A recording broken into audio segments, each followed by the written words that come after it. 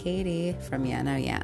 But you already knew that because you're about to listen to our show. But I wanted to pop in here to invite you to a super secret slumber party hosted on Patreon. For just $4 a month, you can get access to a bonus episode, Molly's notes, and other fun things. I don't actually know if we're offering anything else. I just wanted to say that. Bye.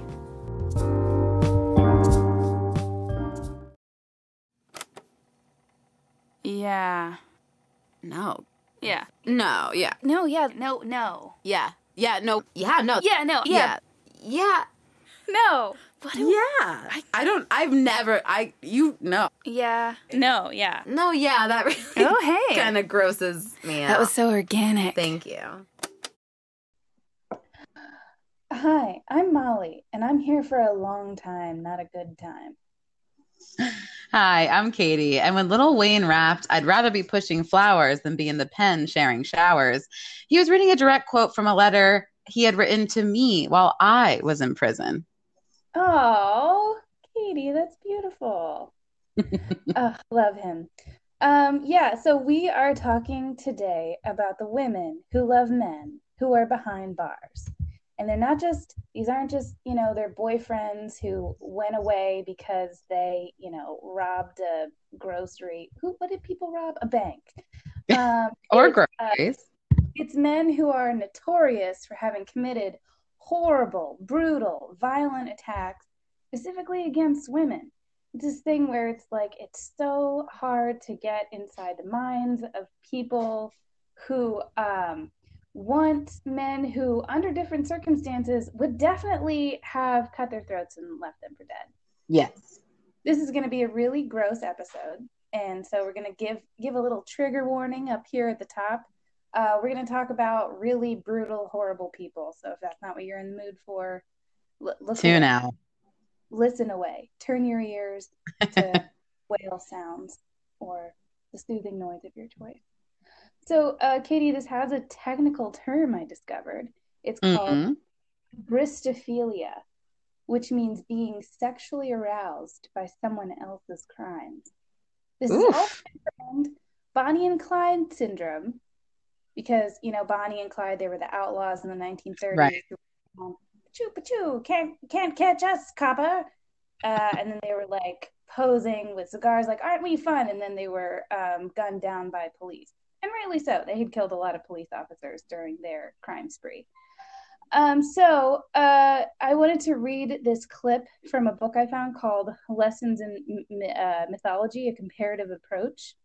According to sex therapist Dr. Ian Kerner, hybristophilia is a fetish in which sexual attainment of orgasm are contingent upon being with a partner known to have committed an outrageous crime, such as armed robbery, rape, or murder, especially if the person is attractive and well known. That whole time I really burped. I have one of those burps that's like deep in my throat. Are you ready to do it? No, I somehow just mind over mattered my way through. That is I'm going to get into this more as we go on, but I think that that's really unfair to Bonnie that she was just aroused by the thought of committing crimes. I think that she was a psycho in her own right, and I feel like that gets overlooked and undermined. Wait, was part of the definition the person had to be attractive? According to Dr. Ian Kerner, I don't know if that is part of. I didn't read that in the definition anywhere else. But yeah. So both Ted Bundy and John Wayne Gacy, this is still from Lessons in Mythology, convicted serial killers who raped and murdered dozens of young people, were in committed relationships before they were executed. Relationships that did not begin until after they had gone to prison. So this is specifically like a woman, typically what we'll see in the examples we're going to go over, a woman will see him in the news and say, oh, I must write to him. He needs to hear from me. And then through that correspondence, they strike up, the sparks fly. Yeah. And then they send the money in some cases, which I think is pretty typical of these kinds of psychopaths, is that it becomes clear that they have some other end that they're using their prison wife for. Sure. I mean, not their prison wife. Prison wife is a different thing. They're using their lady on the outside for. Yeah. Like, smuggling. It's really obviously right from the imprisoned serial killer's point of view. Obviously, it makes sense. It's like you want someone who can send you your favorite gumdrops or whatever. Mm-hmm. But yeah, so we're going to talk about why it is that these women are the way that they are. But before we get into the theories and my ideas around the subject, I wanted to talk about some of the biggest examples of this phenomenon. So Ted Bundy. Yes. You and I were both very sick of hearing about Ted Bundy. Oh, yeah. We nearly refused to talk about him on our show. Yeah, I definitely did. He was in that movie, there was a movie based on his life called Extremely Wicked, Shockingly Evil, and Vile that starred Zac Efron as him.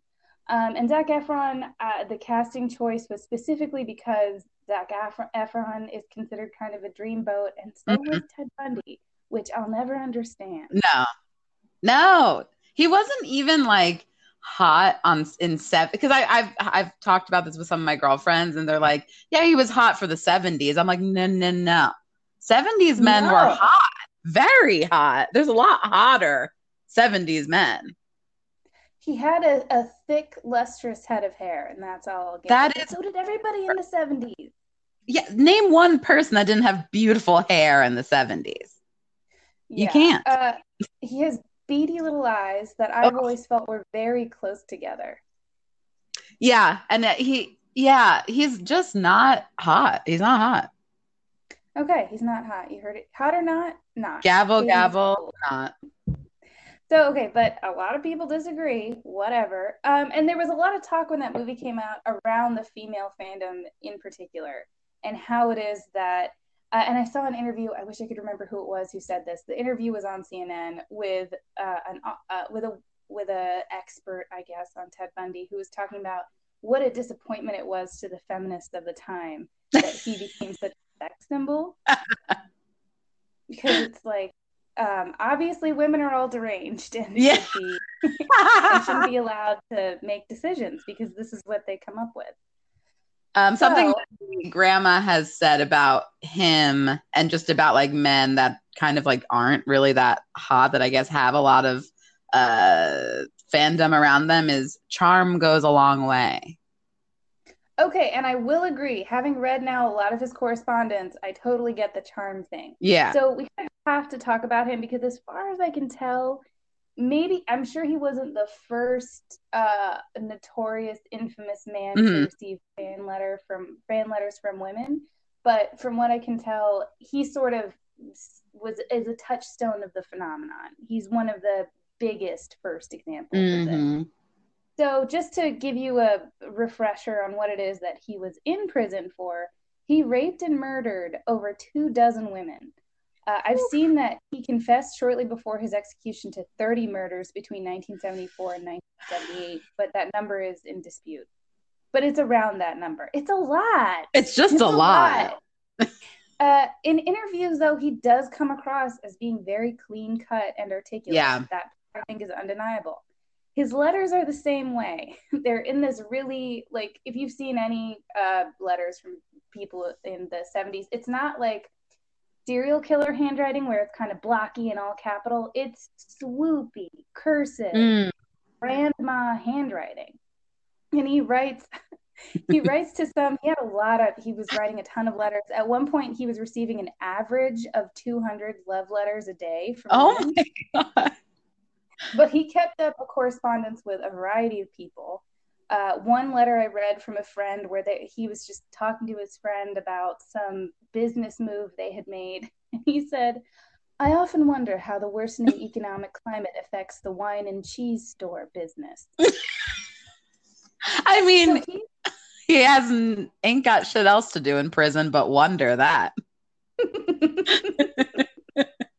Ain't got shit else to do but wonder about wine and cheese. But he was unable to or his letters, though, obviously some of them were of a romantic variety. He really didn't have anything to do except write letters. And so some of them are, you could have a sort of prurient fascination with them, but a lot of them are just so dull. And that's sort of what's so interesting with them. This also ties into the first episode we did in this season, which seems like a lifetime ago, but we did an episode on Murderbelia, and this letter I read about Wine and Cheese is for sale on one of those Murderbelia auction sites for like $4,500. Oh my God. Yeah. So someone will buy that. Yeah. From Time in 2001, they described him as pleasantly handsome, piercingly intelligent. He was a master manipulator, a silver-tongued charmer who lured women to their deaths, confounded police pursuers, and clogged the court system for nearly a decade. The thing about luring women to their deaths, one of his ploys that he would use is he would pretend to have a broken arm to get someone to come and help him, and when they got close enough, it was too late. So tons of women sent him letters along with pictures, including nudes.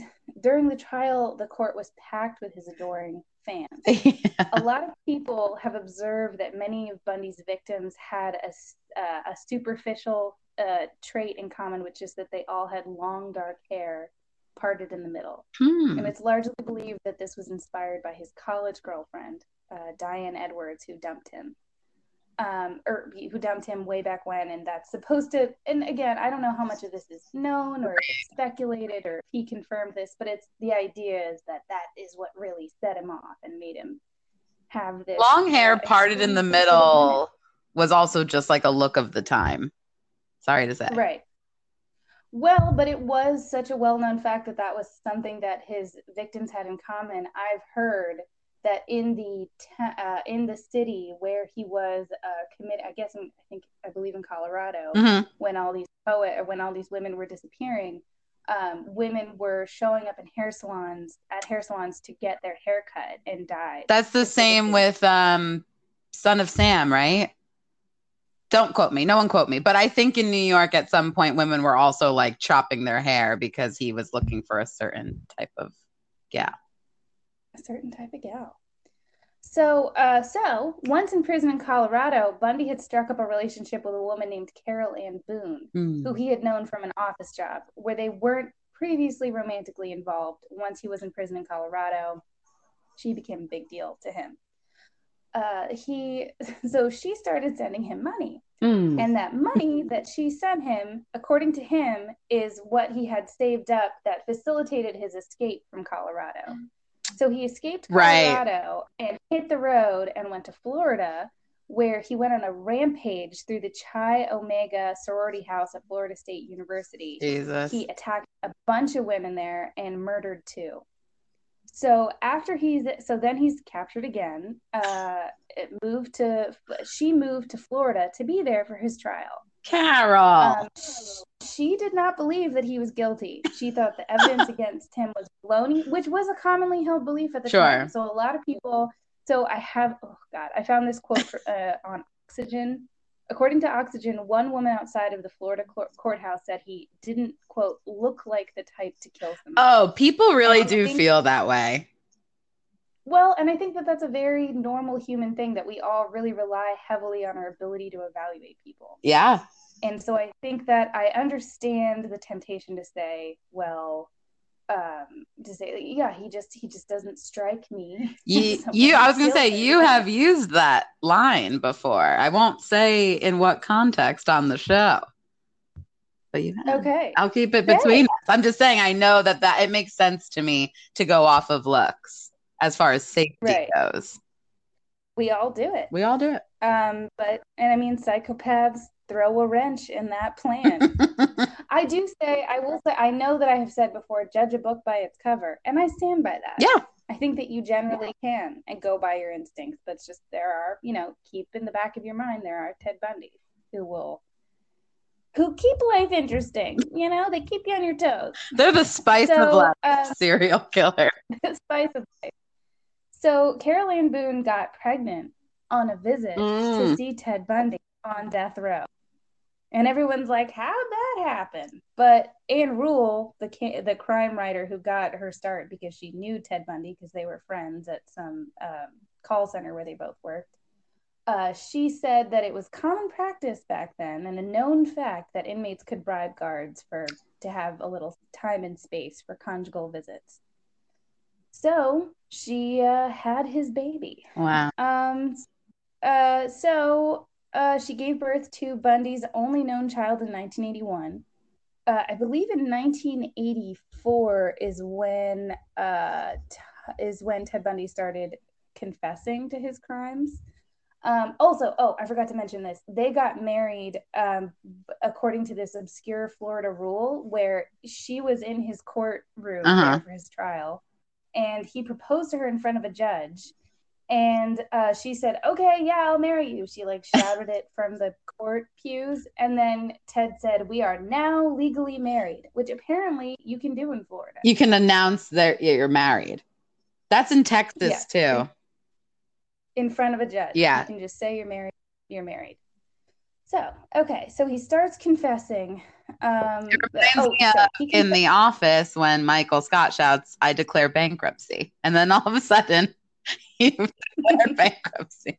Sorry, just a little Office humor. I know you love The Office. I know you don't love The Office. I've seen one episode. It was that. Okay. Seems like you enjoyed it. Maybe you should give it a chance. So he starts confessing.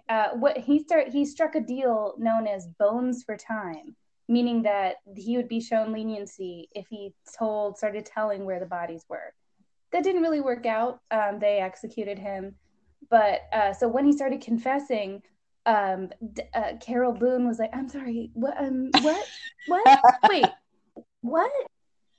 And of course, I haven't seen anything to suggest that she was lying about that. It seems like she genuinely was taken aback that he was in fact a murderer.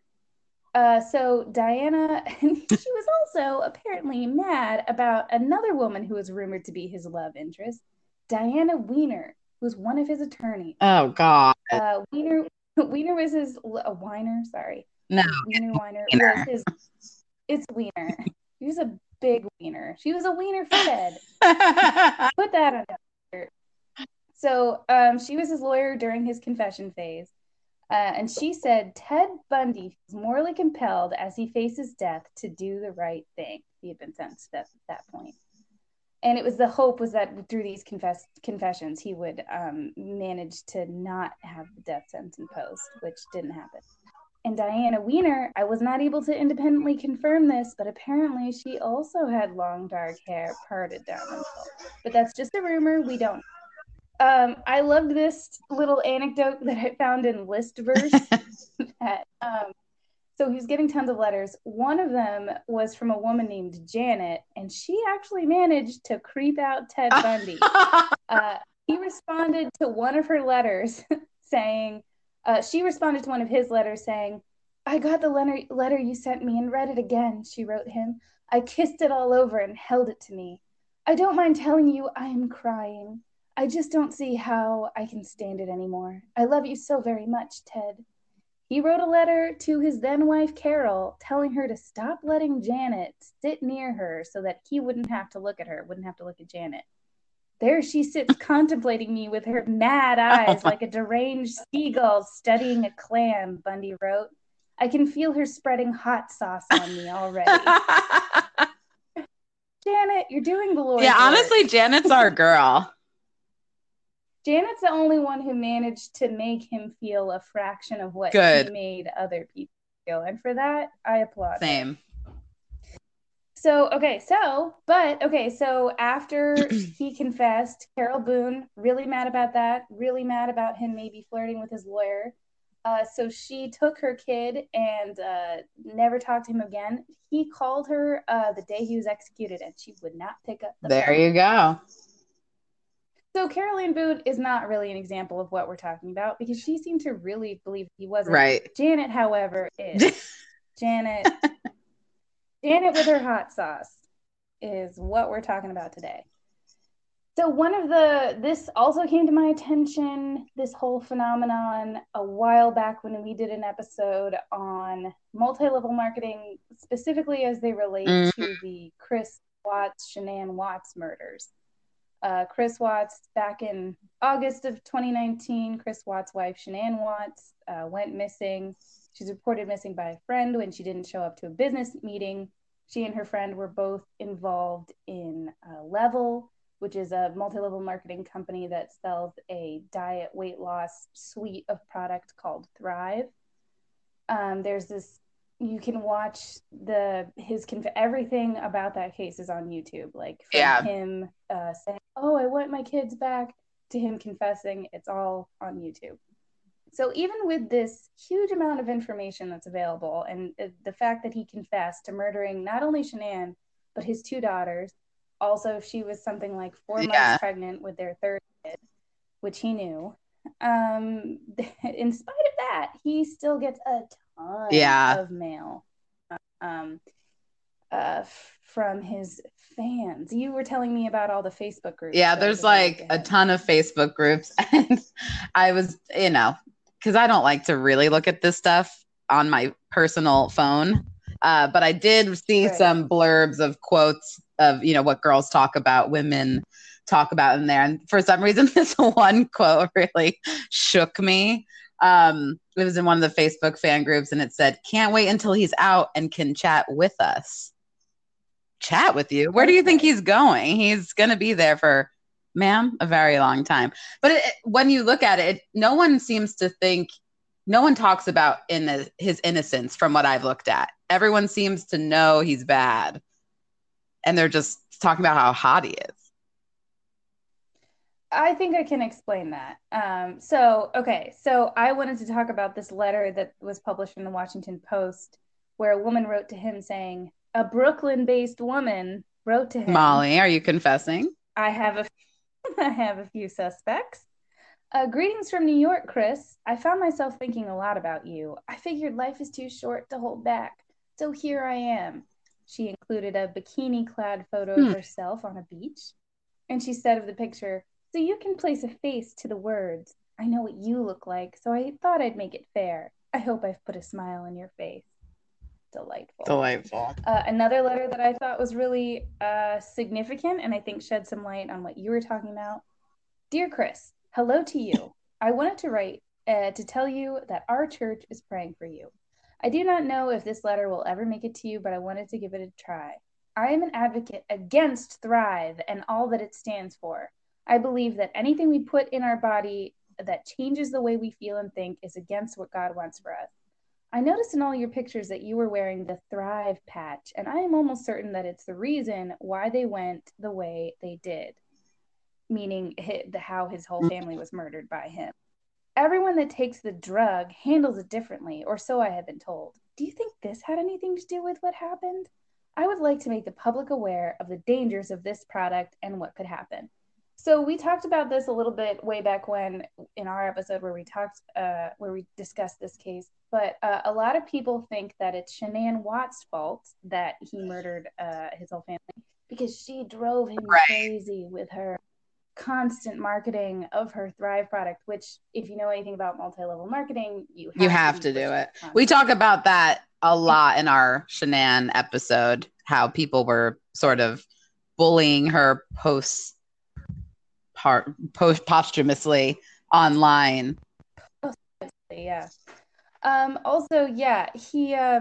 also a very common conspiracy theory that I saw a lot of back then, which is that it's actually, so he had a mistress at the time, which police think is the actual motive for murdering his whole family, that it was just like the amping up the pressure that she was expecting him to believe his wife, and for whatever reason. So you can look into this. There's a lot out there about narcissism and how narcissism works, and this idea that your family can't live outside of you. Right. Like if you you need to discard them and start over. And that's how a lot of evil, murderous narcissists operate.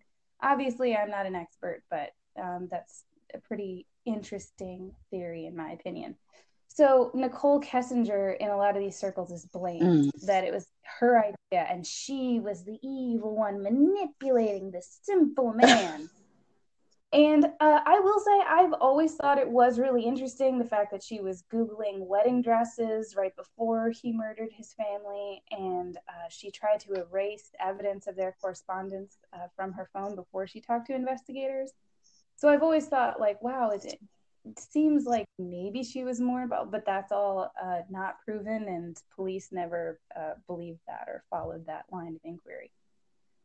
I mean, at the end of the day, he's the one that did it. So it doesn't really matter who tells you what to do. If you murdered your whole family because your girlfriend told you to, that's still a very bad reason to murder. Hey, Molly, go kill your whole family. Are you going to listen to me? Okay. All right. I'm ready. Ready to go. You're very charming, and I'm quite frankly on the edge at all times. So, in a way, it's your fault. They would easily blame. Oh. They would look at you, look at me, and say, clearly, that dope didn't stand a chance. You listen to their podcast. We know who the puppeteer is here. And I'll have so many fans in prison. I look forward to it. So, Richard Ramirez. Ugh. This is one where I'm truly... Okay, so Chris... We didn't talk enough about Chris Watts' physical appearance. He is kind of muscly, like he worked out a lot. Very dead in the eyes. Very soft-spoken. Yeah, very soft. He has that quality that... He had the same quality as Ted Bundy in that, like, it is hard to picture him murdering people because he seems so passive. He looks so boring. Yeah, something about him is just so uninteresting. And women love that. They do. Women love a boring, weird guy. So if you're listening to this and you're a boring, weird guy, we have a job for you. No, I'm not giving you any advice. We have a tune out. We don't like you here. Yeah. So in 1984, Richard Ramirez started murdering women in Southern California and I believe around San Francisco as well. Los Angeles newspapers dubbed him the Night Stalker, which, side note, media outlets should not give serial killers cool names. Agreed. So I think that was... Night Stalker could have been such a good band name and they ruined it. True enough. Pause for 1 second. Is there a demonic little doll walking around behind you? Okay, now it stopped. Huh. Interesting. As soon as I drew attention to the demon, it disappeared. I heard like little weird footsteps. I'm so scared. Okay, well, listen. Maybe it was Lex. Oh no, you heard me. You heard my demon chunky fingers typing. Where were your demon chunky fingers typing? Sorry, I wanted to look up Richard Ramirez's face again. Okay, well, please remember that your demon chunky fingers sound like possessed little doll feet. No. Oh God, maybe look. Oh, okay. My chunky fingers. Okay, chunky fingers. Okay, so he's murdering all these. He sentenced to death in 1989 on counts of 13 murders, 5 attempted murders, and 11 sexual assaults. I mentioned how Chris Watts looks and how Ted Bundy looks. Richard Ramirez is fucking scary. Yeah, he is scary looking. I feel like when people call him handsome, they mean he has cheekbones. Yes, that's all they mean. True. Cheekbones and hair. Shaved Parmesan cheese, no doubt about it. Hair also. He has hair. He has hair like exactly like Ashton Kutcher on That's 100%. Fine. His teeth. Oh. I'm looking at him right now. It's so fucking bad. It's so fucking bad. But in any case, Doreen Leoy sent him 75 letters over an 11-year period, and they got married in 1996. When their relationship was going... By the way, she's no looker either. I just want to throw that out there. They look like two demons together. Yeah, she was pretty middle-aged by the time that she had had a life. She looks like she lived. Judging a book by its cover. How she lived. She said in a letter, she said in an interview, he's kind, he's funny, he's charming. I think he's a really great person. He's my best friend. He's my buddy. I was like, does the Night Stalker know you call him I don't think he'd buddy? love that. Yeah. Also, just to paint a little bit more of a picture, he professed to be a Satanist. He screamed "Hail Satan" during one of his trials, and he drew a pentagram in blood in his jail cell. So, yeah, he's his buddy. He's the devil's buddy. So I saw an interview. Saw an interview on CNN that she is well aware that many people think she is crazy or naive, or stupid or lying. She added, and I'm none of those things. I just believe in him completely. In my opinion, there was far more evidence to convict O.J. Simpson, and we all know how that turned out.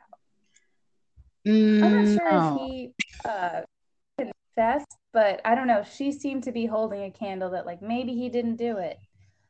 When in fact, as we know from our Murderbelia episode, he was enjoying the notoriety that he got from being this serial killer and selling really terrible drawings off the back of that fame. I really like what a staff writer at the LA Times said about him. On death row in San Quentin, Richard Ramirez seemed to wear a perpetual sneer, walked with a loose-limbed swagger, and offered a weak, moist handshake to visitors. He had more than his share of female groupies. And then they talk about how Doreen Leoy, I have a really hard time with her stupid fucking name. She was a journalist, and she had seen his mugshot on TV and perceived what she called his vulnerability.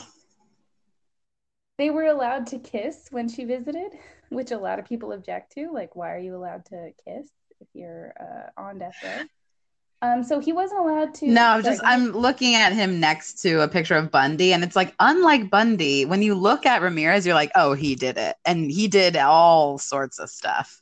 Like, he just has a look of real evil. Right. Yeah. He's very upfront about who he is, which makes Doreen Leoy more confusing than what's her face? But Carol Boone. I keep wanting to say Carol Baskin. I mean, you're not wrong. Yeah. Carol. Oh, God, yeah. Weird. We have bad taste in men across the board. I think that's fair to say. Carol, if you're listening, dump up with him. You're dating. Feed him to tigers. I actually don't believe that. I want to go on record. I don't think that there is enough to suggest that she killed her. Anyway, we're getting distracted. So Richard Ramirez wasn't allowed to speak to anyone in 2010 and wouldn't let anyone visit during the last few years of his life. And when he died in 2013, no one came to collect his body. So their relationship fell apart at some point, and no one knows where Doreen Leoy is today. And she talks about how, like, her family disowned her. She wanted to have kids. She couldn't because her husband, I'm using quotations around that, was in jail. And it is a thing of like, wow, this guy is so evil and has such bad teeth, and you're giving up so much. She's a real mystery, but I couldn't find anything about her outside of this. She seems to have an article in Bustle talks about how she seems to have kept herself mysterious on purpose. No, that makes sense. I can imagine. Yeah. I also was really fascinated by the fact that John Wayne Gacy and Luca Magnotta, who are both gay serial killers, or Luca Magnotta is just a murderer, but they both have female fans, which, as you said, I said women have been loving gay men for a very long time. There are no exceptions. So yeah, Luca Magnotta, you probably recognize his name from the Netflix documentary Don't Fuck with Cats. He was convicted in 2014 on the murder of the Chinese exchange student named Jun Lin. He filmed the murder and published it under the title One Lunatic, One Ice Pick. As Don't Fuck with Cats covers more extensively, he also made videos of animal abuse. He was the subject of the blog of an obsessive fangirl named Lexa Mancini, who wrote a blog called All About Luca. I found her Twitter, but I wasn't able to access her actual blog because you need to request permission to access it, blah, blah, blah. I didn't have time. And she hasn't tweeted since 2014, so hopefully she's moved on from this chapter of her life. But she wrote a poem about him that I'm going to read called Beauty and Evil. I'll just read the beginning and the end. I won't make you sit through the whole thing. It's kind of long. Your psychopathic stare has captivated me. Your emotionless expression is strangely alluring. You have a strange power over me. The more I think about you, the more I long for you. Blah, blah, blah, blah, blah, blah. My physical attraction there's so many hot guys out there, and I don't feel for them like I do for you, Luca. The ultimate bad boy is what you are. Beauty and evil, all wrapped up in one perfect package. This actually got from the Lessons in Mythology book that I mentioned at the beginning. This poem was written about Look at Me. So this is posted on her blog. And they go on to say, the author of this book goes on to say that from what she has written about being captivated by Magnotta, it is obvious that she was obsessed with this ultimate bad boy. But she was certainly not alone in her obsession. Good girls have been attracted to bad boys for generations. No. So I want to get into how stupid that is, because in the literature around, like, why do women like serial killers? There is this notion that it's like, well, women love bad boys, and it's like, no. I don't know. Like, when I think of like a classic bad boy, I think of Danny Zuko, like, a guy with like ponies, pompadour, finger guns, motorcycle, leather jacket, and like, I thought that was the whole thing, that we like bad boys because they're actually nice inside. That's what I like. Because they're damaged, right? So you like bad boys in the true sense of the bad boy, that aesthetically dangerous, but behind it all, a little baby, a pretty nice boyfriend. With I hope I'm not bringing this up out of turn, but I think this fits here, in that Sheila Eisenberg, Why Women Love Men Who Kill, in an interview she wrote. In an interview, she was like, I laughed at this just because, like, it is the same bad boy thing. She was like, America's a country founded on the Wild West cowboy settling the frontier. That's like what a man is. Like, that's a bad boy. And it's like, yeah, but like, I feel like that aesthetic is in no way close to like a serial killer level bad. Like, she was trying to kind of justify this interest that women might have. But again, I think we're all misunderstanding the bad boy thing. That explanation makes no sense, and actually makes my blood boil, because no. I'm glad that you brought it up. I want to talk about her. I also wanted to mention Catherine Peer. I found this in the Washington Post. A psychiatrist on the faculty at the University of California at San Francisco. She told the Washington Post, it's a way that women talking to serial killers behind bars, it's a way of flirting with danger while risking nothing. The women writing killers are often victims of abuse and gravitate toward aggressors. Getting involved with a man behind bars puts them in positions of control. These women will most likely never have the chance to meet the man they're pursuing, and if they did, they'd be protected by the prison system. So this article from the Washington Post also brings up Sheila Eisenberg. She's sort of this book is kind of the thing that people bring up. I don't know. It's one of the more famous books written on the subject. So yeah, Women Who Love Men Who Kill. I didn't read it because it's not really a scientific study. It's more just her listing what she knows about women. She interviewed like however many women, and trying to find like what the commonality was for women who, you know, out of all the women that like and love and write to these dangerous, murderous men. The commonality she found was that they've all had some abuse in their life, which is probably not surprising. No. That's not at all surprising. And that is, I think, actually a valuable observation. There was an LA Times review by Constance Casey from 1991 where she says, of this book, she says, Women Who Love Men Who Kill. It's a review of that book. Eisenberg observes that the women she spoke to are looking for an ideal love. The fact that the man has killed someone, whether in a fit of passion or a fit of nervousness while robbing a gas station, provides a certain spice.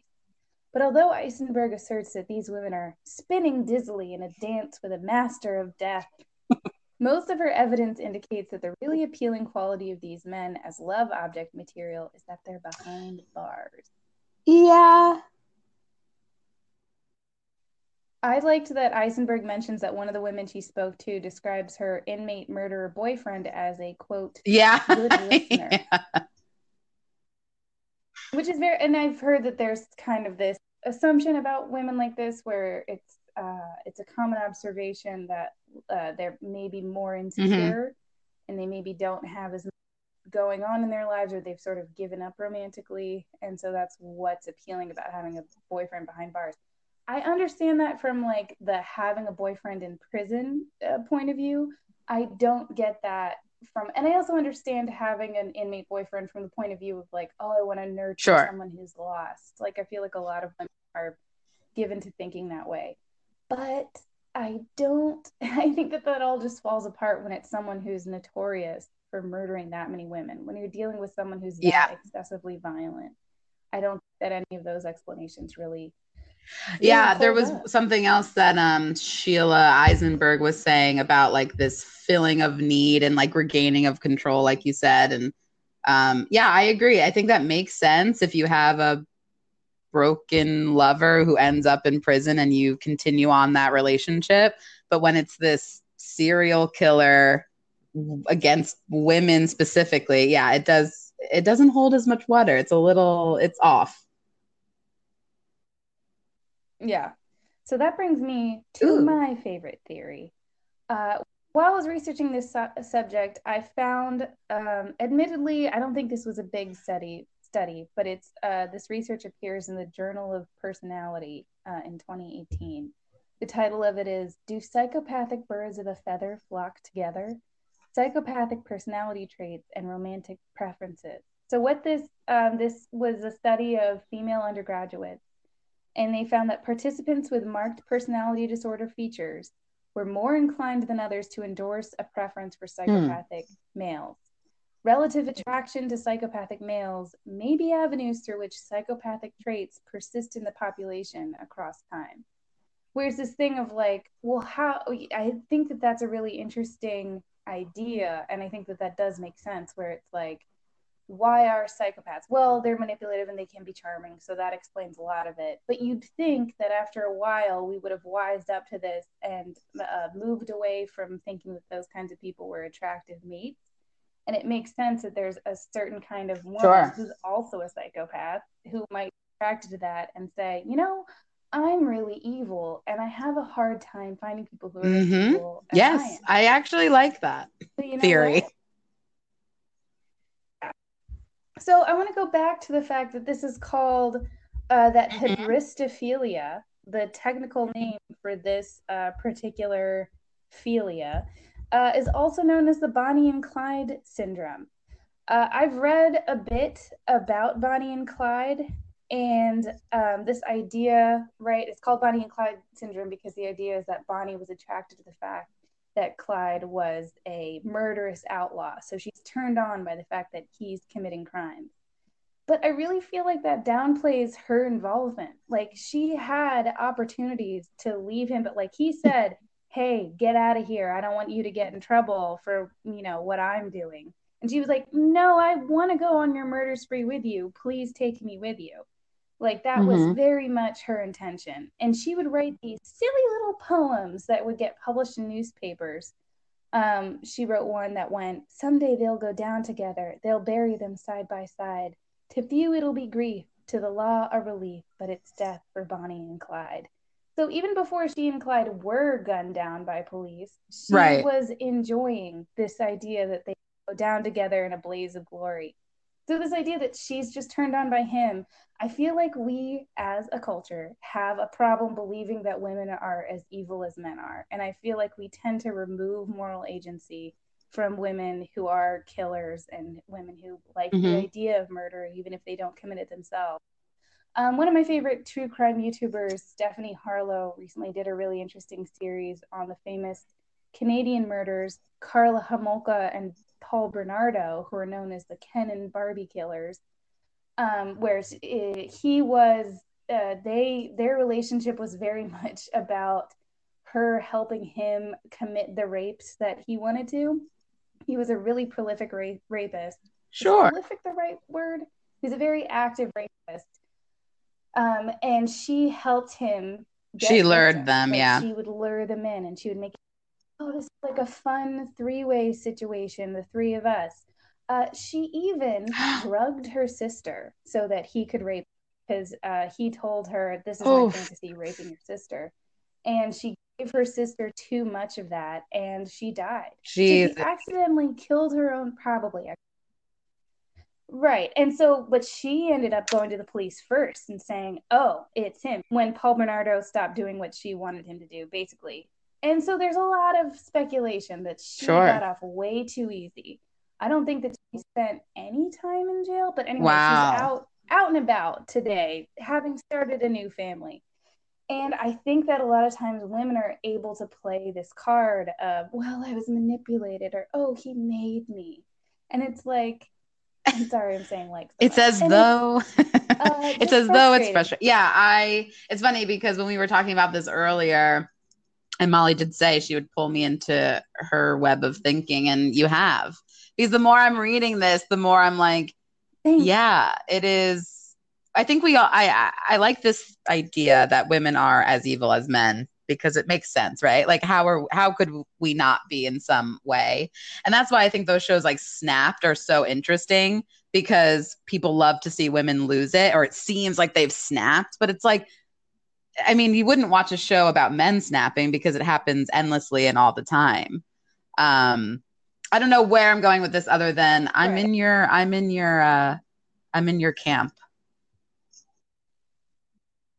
I think that where you're going with this is that we tend to view the crimes that men and women commit through the lens of what we inherently believe about men and women.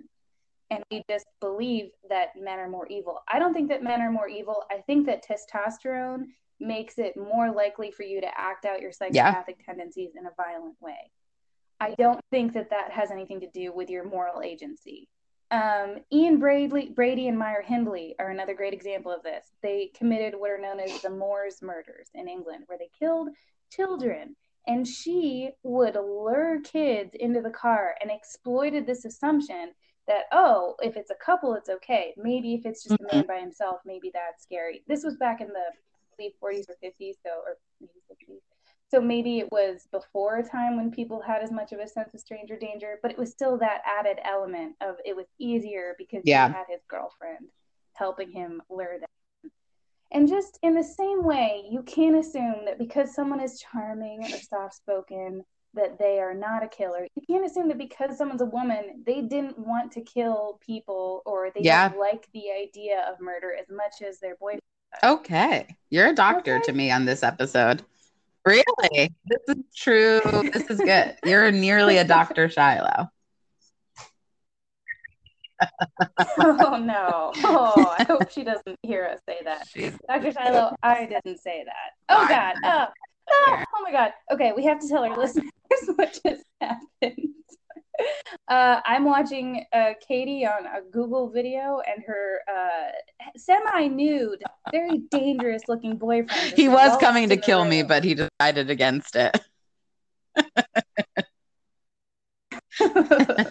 Tell him I said not to. Tell him I said not to. What do you think? You're luring me to watch you instead of watching my own back. Keep your eyes on me. Damn. Yeah, okay, so that about. What I've also learned from this episode is that women have been writing very bad poetry for a very long time. Yeah. You know, men aren't the only ones who are evil, and God, stop writing poetry for no all of you. Jesus Christ. If you were in prison for a horrible crime, or for any crime, what kind of mail would you want to receive? Oh, what kind of mail would I want to receive? I was thinking MALE. I was like, whatever I can get at the time. Ooh, yeah. Yeah. I think that does it all. Yeah, I think you want Andrew baked into a cake. I see, that's what I would like that too. So, if I were in prison, please send nudes. All right, well, there it is. Please send us your nudes to yanopodcast@gmail.com. Also, check out our website that's been revamped, yanopodcast.com. Merch. And also our new merch over on Patreon. We asked our patrons what slogan they wanted to see on our mug, and they agreed on Pink Puffy and Tight, a suggestion by listener Heather.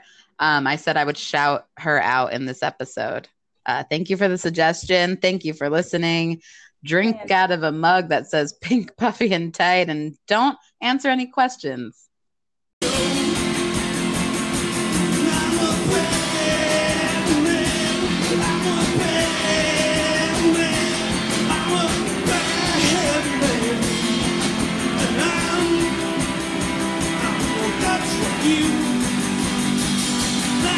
That's so.